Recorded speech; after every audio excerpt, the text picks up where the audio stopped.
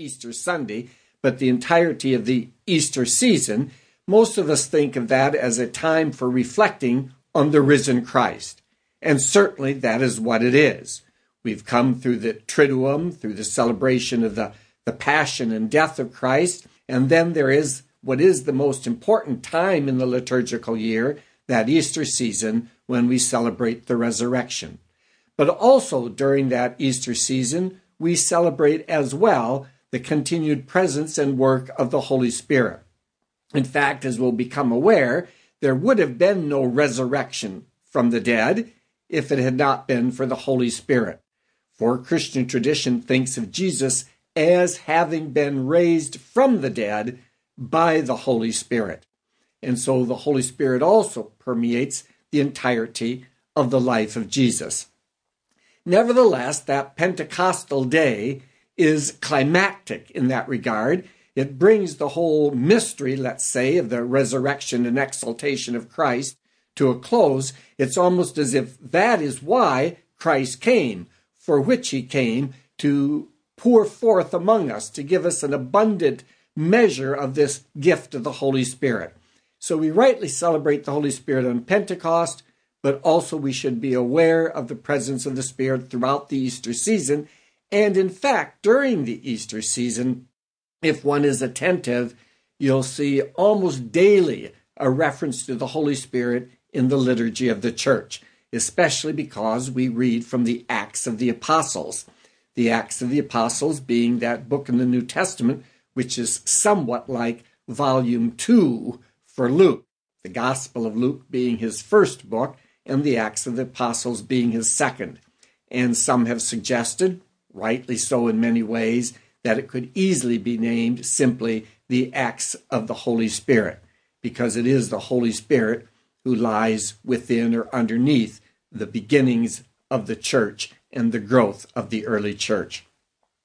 So, the Pentecost is really a Jewish feast in its origins, following the celebration of Easter for us, but within Judaism, following the celebration of Passover, 50 days later, there would be this celebration of the Feast of Pentecost. And it's on that occasion then, following the death of Jesus, the disciples, most probably having in fear returned to Galilee, come once again back to Jerusalem, and if you wish, the scene of the crime there, of the tragedy that had happened before, that which had caused them to flee. They returned to celebrate the Feast of Pentecost in Jerusalem. And it is there, with the disciples gathered, with a large crowd gathered, that they have this experience of an outpouring of the Holy Spirit.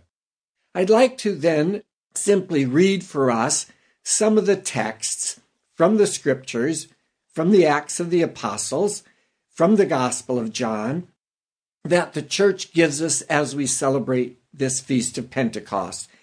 Those readings, those texts, are what help us to become more and more increasingly aware of how the church understands what happened on that day.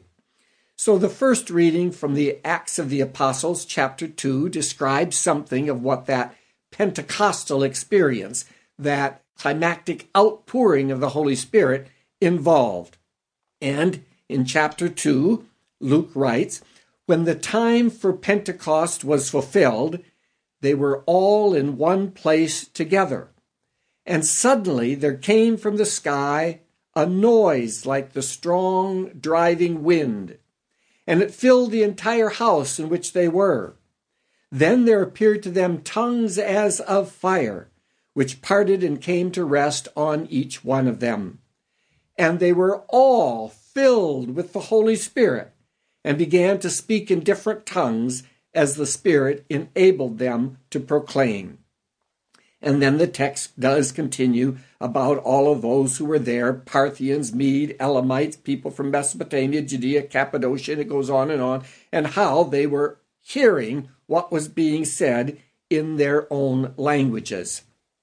But let me highlight a few things that come from our reading of this text. First of all, what is their experience